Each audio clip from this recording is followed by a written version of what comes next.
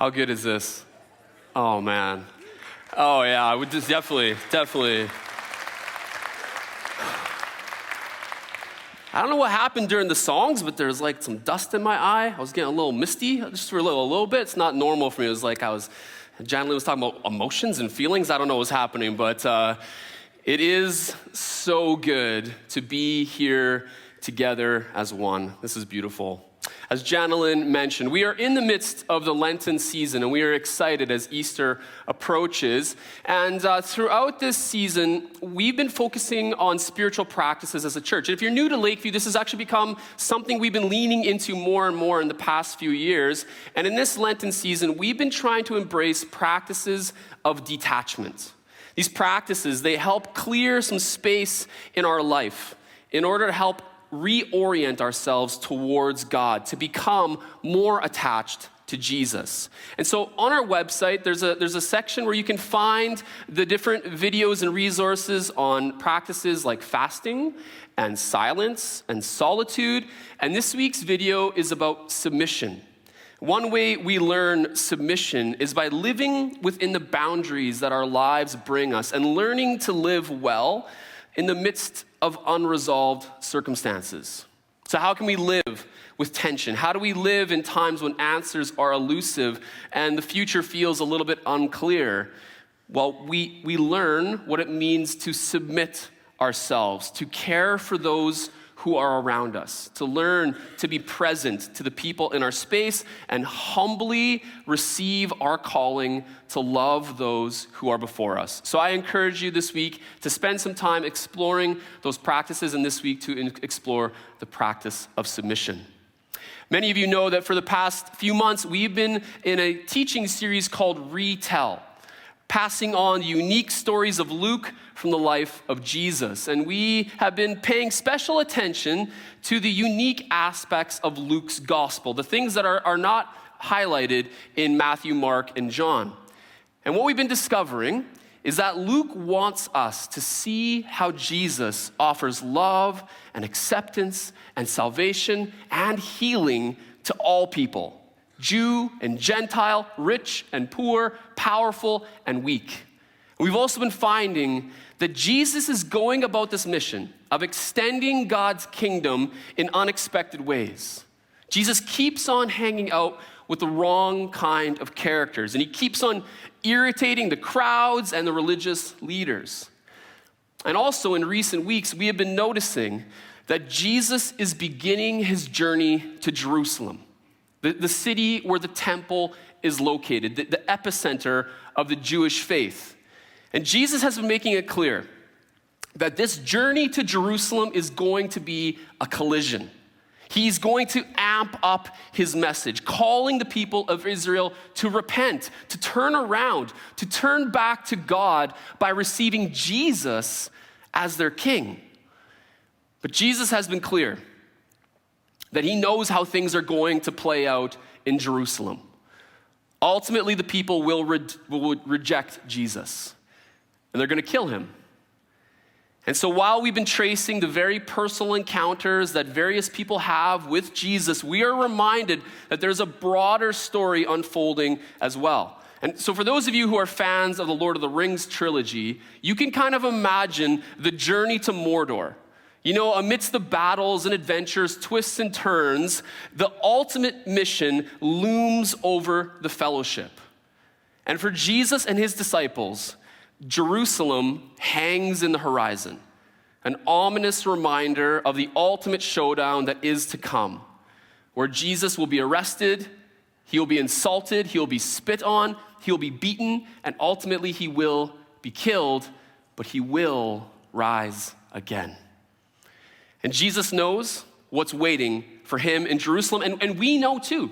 We are in the midst of that season. That's what Lent is about. We are anticipating the time. It's coming, and we know that on this journey to Jerusalem, it is a journey to the cross. But we're not there yet. Luke has one last story. And this story combines many of the themes that we have been tracing throughout Luke's gospel. This is going to be a story of an outsider, a story of Jesus at a table, a story of Jesus keeping bad company, a story of muttering crowds, a story of the rich coming face to face with Jesus, a story of faith, salvation, and healing. So, Luke 19 starts this way. Jesus entered Jericho and was passing through. A man was there by the name of Zacchaeus. He was a chief tax collector and was wealthy. He wanted to see who Jesus was, but because he was short and he could not see over the crowd, he ran. But because he was short, he could not see over the crowd. My apologies. So he ran ahead and climbed a sycamore fig tree to see him, since Jesus was coming that way. When Jesus reached the spot, he looked up and said to him, Zacchaeus, come down immediately. I must stay at your house today. So he came down at once and welcomed him gladly. All the people saw this and began to mutter, he's gone to be the guest of a sinner. But Zacchaeus stood up and said to the Lord, look, Lord, here and now I give half of my possessions to the poor. And if I've cheated anybody out of anything, I'll pay back 4 times the amount. Jesus said to him, today salvation has come to this house, because this man too is the son of Abraham. For the Son of Man came to seek and to save the lost. So here we meet Zacchaeus, another tax collector, but he's a chief tax collector. And there's a few things that we're told, a few basic details about Zacchaeus. He's got a powerful job, he's rich, and he's short. Sounds like Mark Zuckerberg, if I'm honest. You know, like, dude is the CEO of Facebook or Meta, whatever this thing is. If you haven't heard, he's rich, and he's only 5'7". And I'm not saying that as like a slight or anything. It's just a reality. He's just not very tall, right? You put him next to Shaq, and you kind of get the idea. Powerful, rich, short. Zuckerberg and Zacchaeus. But again, Zacchaeus isn't the CEO of a digital company. He's a tax collector. And throughout Luke's gospel, we've already encountered tax collectors. And hopefully by now, we can kind of recognize that tax collectors, they were not well-liked. They were frontline enforcers of the Roman Empire, collecting taxes from the people, and they're also known for skimming their own fair share off the top. So, tax collectors, they're not popular people. But you'll also notice that Luke doesn't add any commentary or seem to cast any judgment about the fact that Zacchaeus was a tax collector, and he doesn't say anything to suggest that it's a problem that he's rich. Luke just introduces this guy who has a powerful job, who's rich and who's not very tall. Some of us in the room can probably relate. I've seen some of you. You're not very tall. That's okay. Anybody out there with a powerful job? How about a show of hands? Let's see who the rich people are. I'm kidding, the rich people. It's funny, right, though? Rich, we talk about this, but we also we don't like to talk about this. Because when we talk about rich, it's always like rich compared to what? Rich compared to who? In my experience, we tend to kind of categorize rich people as the people beyond ourselves, right? We often make ourselves the reference point. Most of us live in Saskatoon, so it probably helps to have some perspective with the other people who are living in Saskatoon.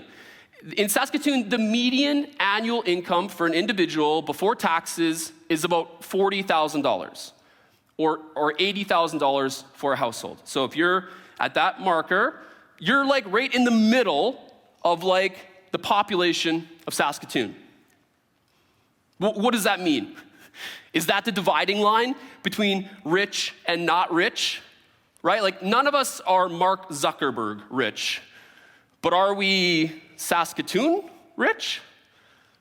And I can sense some of us are getting a little bit uncomfortable. We're like, I don't like this idea of like naming and identifying the wealthy among us. And some of you are probably extra uncomfortable with even being considered or seen among the wealthy. But like, why is that? There's nothing morally wrong with being rich, right? But it gets awkward when we start talking about money, doesn't it? Especially in church. You see, on one hand, we really like to act like our finances are this totally private matter, this like part of our lives that's just nobody else's business. Except in church, we also say things like, we are part of God's family together. We are a part of the body of Christ together. And we read about the early Christians like pooling their resources together and making sure that one another's financial needs were taken care of. So it's like a little bit odd that we have this sense of secrecy around our finances. And it's also odd, if we're honest, that we play this game of like, let's pretend we don't know how much money everybody else has, when like we kind of know, right? Like in broad strokes, like we kind of know the financial situation of other people around us. We know the clues, the job you have, the car you drive, the home you live in. How did the people know Zacchaeus was rich? Did they have access to his T4? Of course not. He's a chief tax collector. They're wealthy. He gets paid well. He probably lives in some nice home like overlooking the downtown community from like a gated community, right? Like the fact that he was rich, it was not a secret. And the fact that many of us are rich is not a secret either. Maybe you don't feel rich, and maybe you aren't rich. I know the story of many in our community, and I know that not all of us are financially secure, but for many of us, we don't feel rich here in this crowd, or we don't feel rich on our block in our neighborhood. But imagine if you ventured to other parts of Saskatoon where you don't normally hang out. Or even better, imagine if some of the folks from those areas of Saskatoon where you don't hang out, imagine if those people came and spent a week with you and just saw what life is like for you, where you live, the kind of daily luxuries that you enjoy. Would you feel rich then? And would it make you feel uncomfortable if others in our city perceived you as rich? Would it make you feel uncomfortable if others in our church perceived you as rich? And if so, why? On one hand, being rich, it's just an objective reality. Some people are tall, some people are short. Some people have lots of money, some people have less. Having access to money is not inherently bad. But being wealthy does bring extra responsibility, at least for followers of Jesus. You see, our world tells us that what's mine is mine, and nobody gets to tell me what to do with my money. But for followers of Jesus, we believe that all we have belongs to God. And we understand that our role in this world is to be good stewards of what God has entrusted us with. And that responsibility, it applies to all of us, no matter what size your bank account is. But this does mean that the more money we have means the more of God's resources that we are responsible to manage. It means that we have more of a say in how those resources are used and how they're distributed. We're all responsible for what we have to make use of it for the sake of God's purposes in this world. And I think it's safe to say that as our financial resources expand, so too does our level of responsibility. So, back to Zacchaeus. We don't know like a lot about his life. We know he's powerful, we know he's rich, and also the fact that when people mutter when Jesus goes to hang out with Zacchaeus, it is a reminder of this man's place in society. You see, again, Jesus keeps on chilling with unpopular people. He's always with the wrong crowd. And throughout Luke's gospel, we've seen Jesus spending time with the poor, time with the sick, with people of questionable reputation. But this is different. Are the people muttering because Zacchaeus was like this ostracized guy who was like excluded from community? I don't think so. This guy's a chief tax collector. He's the boss of the tax collectors. He's made his way to the top. He's powerful. He's probably got connections with all kinds of powerful people. And the crowd that's gathering around Jesus, well, they're common people. They're peasants. They're laborers. They're people who were squeezed for taxes that bankrolled Zacchaeus' riches. So yeah, they mutter when Jesus goes to hang out with Zacchaeus because there's a gap between the crowd and Zacchaeus. See, this is another situation of insiders and outsiders like we've seen throughout Luke's gospel. See, there's often a gap between the rich and the poor. And this is one of the problems with financial security, is that it can disconnect us from the world around us. We don't need to depend on others when we are financially secure. We can provide for ourselves so we aren't as prone to lean on others, which means we're also a little bit more disconnected from those who might need to lean on us. Because if we're not careful, while some of us enjoy security and stability, and we hang out with other people who enjoy security and stability, we start to lose sight of the reality that it's not that way for everyone. And like Zacchaeus, if we're not careful, our wealth can create a buffer between us and the people in our community who are in need. The people who do not have the same advantages that we have. The people who are not experiencing the same kind of security that we enjoy.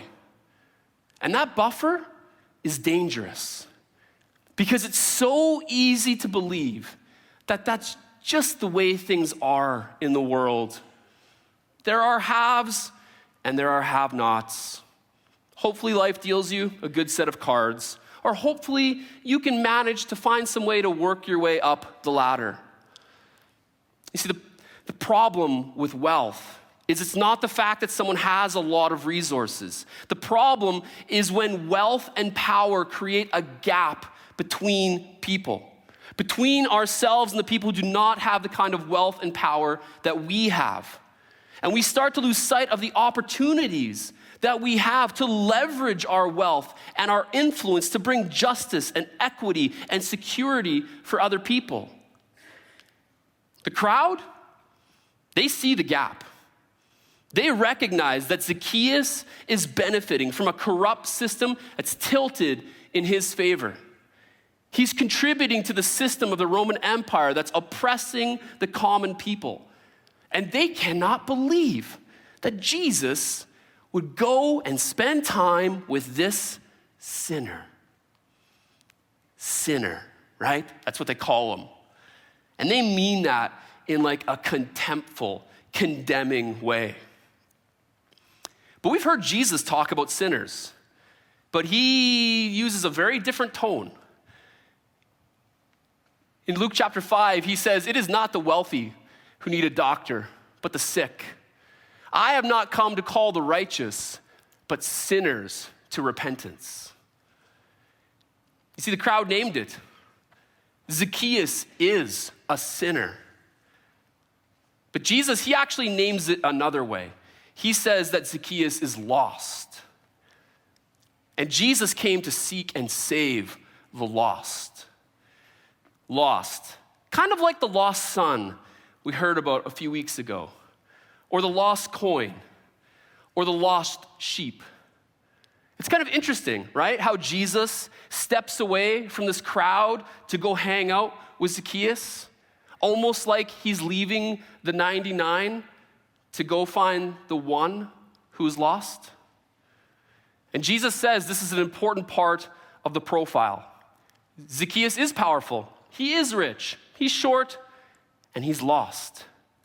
He needs salvation. We've come across many people in Luke's gospel who are lost in their powerlessness. And here we see that Zacchaeus is lost in his power. And Jesus proclaims that he came to bring healing and salvation to the lost people in the world. And that includes those who are financially poor and those who are financially rich. It includes those who are physically weak and those who are physically strong. It includes those who have no agency and those who wield power. Either way, when Jesus steps in and he offers salvation to the lost, he often disrupts things. He disrupts the social order. He disrupts the dividing lines between insiders and outsiders. And for Zacchaeus, Jesus disrupts that gap between the rich and the poor. And Jesus disrupts the flow of money. The tilted system where the rich keep getting richer and the poor keep getting taken advantage of, it needs to stop. And from the beginning of Jesus' ministry, we're told this is exactly what he came to do. Back in Luke chapter 4, Jesus declared the purpose of his mission, of his calling. He went to the synagogue, he opened the Isaiah scroll, and he read that the Spirit of the Lord is on me because he has anointed me to proclaim good news to the poor. He has sent me to proclaim freedom for the prisoners and recovery of sight for the blind, to set the oppressed free, to proclaim the year of the Lord's favor. And Jesus, he rolled up that scroll and he declared that today this scripture is fulfilled. Just like he said to Zacchaeus, that today salvation has come. That's the vision of God's kingdom. It's a vision of restoration. It's a vision of justice. It's a vision of peace among people. See, Jesus enters into a world of haves and have-nots, and he declares it's time for the systems that favor the rich and take advantage of the poor to stop. And he goes about balancing the power dynamics by declaring that all are welcome to come to the table. All are welcome to come find their place in God's family. Rich, poor, sick, strong, weak, powerful. The only requirement for access is, do you believe you need the healing that Jesus offers? Salvation is offered freely throughout the Gospel of Luke to all kinds of people, but it's the sick who receive the doctor's aid. Jesus came to set things right. So if we believe that all is well in our lives already, then there's no space for Jesus to do his work. But if we are able to see the fractures in our world, the fractures in our society, the fractures in our own hearts, and if we are able to acknowledge that the remedy for our troubles is beyond us, then we are ready to receive Jesus and the salvation that he offers. Zacchaeus came face to face with salvation, and he received it. In the story of Zacchaeus, it actually stands in contrast with another story from Luke that was just in the chapter previous. In Luke chapter 18, you can read it on your own time, but Jesus has an encounter with another wealthy, powerful man. This man had put his hope in his own righteousness. He followed all the right rules, he did all the right things, but Jesus doesn't have much to offer people who think they're righteous. And when Jesus told him that salvation would impact the flow of his finances, that man went away sad. He wanted the kind of salvation that would make him feel sure that he would go to the good place when he died. He wasn't interested in the kind of salvation that actually disrupted his life. But Jesus offers salvation, yes, that leads to eternal life, but he also offers salvation for right now. He invites us to participate in the kingdom of God. See, Jesus wanted that rich man to learn how to let go of his false sense of security that comes from wealth and instead see his wealth as an incredible opportunity to contribute towards the flourishing of the people around him. Salvation was staring this man in the face. But that powerful rich man went away sad. Zacchaeus, meanwhile, he responds to his encounter with Jesus with generosity. He rises up with energy and enthusiasm. Salvation has come his way, and he has embraced it. the outward expression of his salvation, reveals that he is now participating in the essence of the kingdom. He's seeking to undo injustice. He's redistributing wealth. He's leveraging his power and wealth to build others up. He's learning to hold his money with a loose grip, ready to release it. He's participating in the broader story around him. He's paying attention to the people who've been wronged, the people who are disadvantaged, and he's removing the gap between himself and the crowd because he's realizing he's not an outsider anymore. He's finding his place at God's table, and he's figuring out that he has something important to contribute. See, the story of Zacchaeus is good news for those of us who are rich. You are welcome. There's a place for you at the table. But don't be surprised when Jesus disrupts the way you hold your money and power and influence. God's vision of restoration and justice and equity, it will be carried forward when those of us with power and money are ready to leverage what we have for the sake of the kingdom, for the benefit of others around us.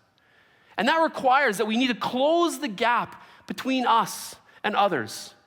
We must learn to extend ourselves, to welcome others in, to learn the stories of other people who do not share the same opportunities that we do. And that often means getting out of our neighborhoods, getting out of our social circles, spending time with our local partners like Sons and Daughters and MCC and other amazing agencies in our city, and getting to know people from very different walks of life from ourselves. Shane Claiborne says, "I've come to see that the great tragedy in the church is not that rich Christians do not care about the poor, but that rich Christians do not know the poor. I truly believe that when the rich meet the poor, riches will have no meaning. And when the rich meet the poor, we will see poverty come to an end." I think that's a vision of the kingdom. Jesus is bringing us together from all kinds of walks of life, and he's making us one. This is the vision of what the church is meant to be, a place where rich and poor, powerful and weak, young and old, short and tall, we come together.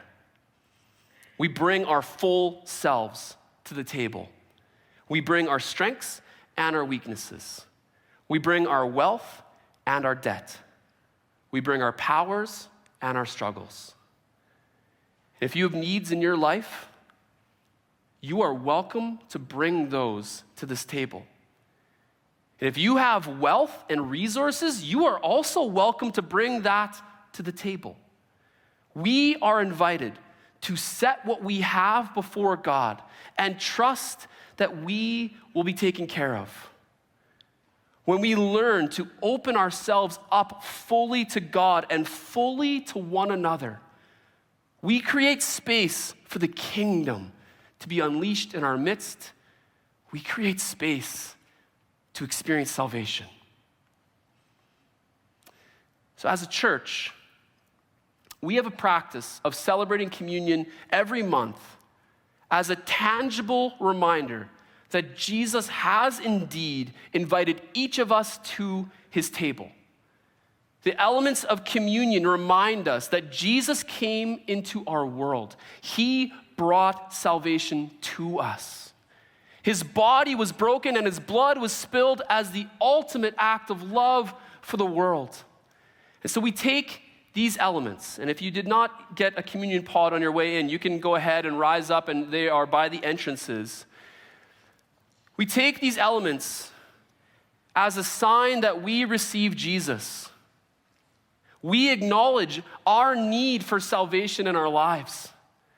We who take communion are those who know our brokenness. We know that we need Jesus, and we have confidence that Jesus loves us and Jesus is at work in our lives. And we take these elements together as a community, as a sign that we are bonded together in God's family. God is forming us into his people. And as Jesus draws us towards himself, he also draws us towards one another. We become aware of the stories around us. We become aware that while we are broken, we all have something to bring to the table. We have a part to play in God's story. And this is what it means to join God in the renewal of all things. So as we take communion, just a few instructions. If you just kind of crack this little tab down, and then you're gonna pop it up. You pull back the top layer and you'll reveal the wafer, and the second layer will reveal the juice. We're just gonna not take the elements just yet, but I'm gonna invite you to stand, and we're going to participate in a communal prayer together. So I will read the words in black, and together we will all read aloud the bold words in blue. So read with me, please. God of hope, make this bread the means of our rebuilding, this cup the medium of our transformation, this table the foundation of our renewal, and this community the place of our rebirth.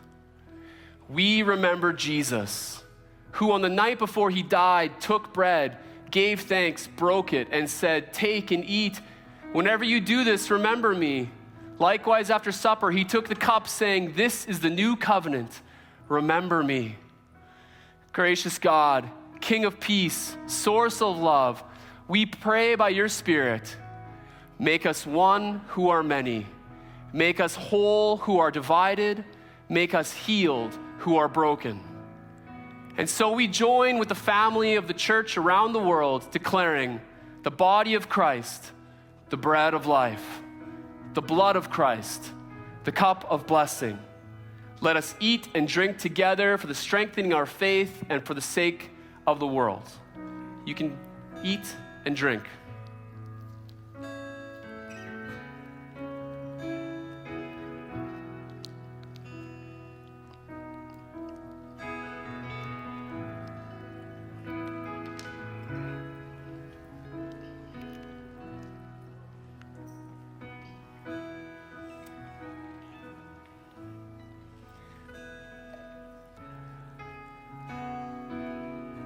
One last reading. We thank you, God, for breaking into our world and pouring hope, peace, joy, and love into our lives. We thank you, God, for this meal of thanksgiving and the story of love, grace, and hope that it tells. Amen. Let's sing together.